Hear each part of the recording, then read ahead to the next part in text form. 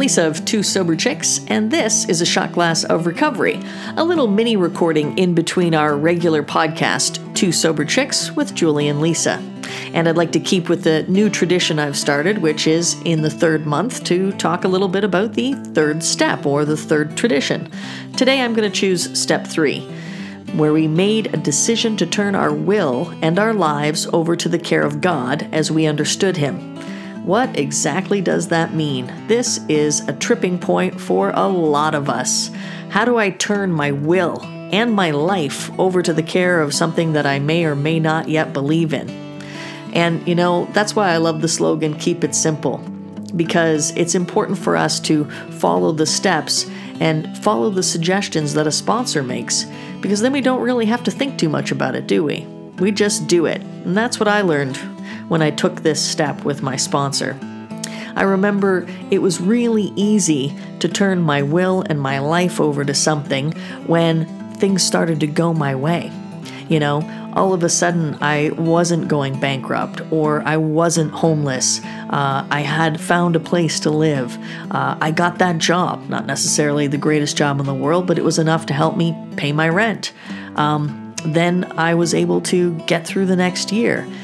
It was when things were difficult that this step became harder. And by difficult, I mean things didn't go the way I thought they should. Things weren't happening on my timeline or the way I had planned it out. Then I would start to take back that will. I would start to have doubt in this so-called higher power, simply because I didn't like the way things were turning out for me. And that is where the rubber hits the road. My sponsor reminded me that it's easy to have faith when things turn out exactly the way you want them, or when they turn out good for you, or the way you like them. This is where the real test of faith happens, when you're struggling. You have to keep turning your will and your life over to that higher power. And also what I found was extremely important, keep investigating, keep working the steps. And I began to learn a very valuable tool and an asset that I use today. When things start to go south in my life, instead of blaming other people or life or my past, my parents, my upbringing, the things that happened to me, or just outright blaming God, I try to investigate and find what's my part. We're jumping ahead a little bit here to month 10, step 10, but it really is about taking a look at what you've been doing in your life every day. If I'm practicing these principles in all of my affairs, you know what that means?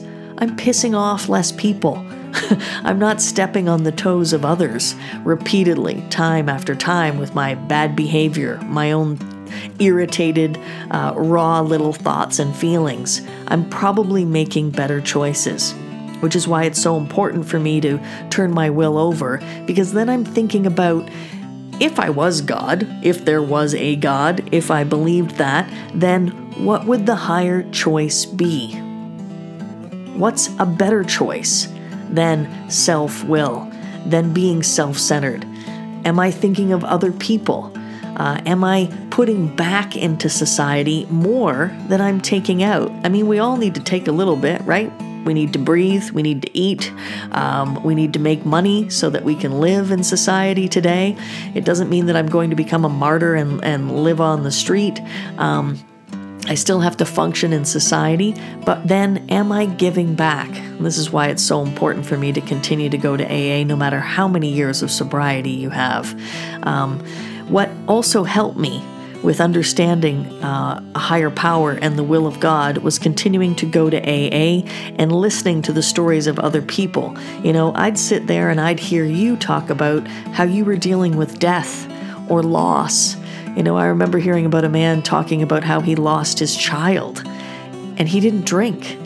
To me, that was awe-inspiring. I couldn't imagine getting through a circumstance in life such as that.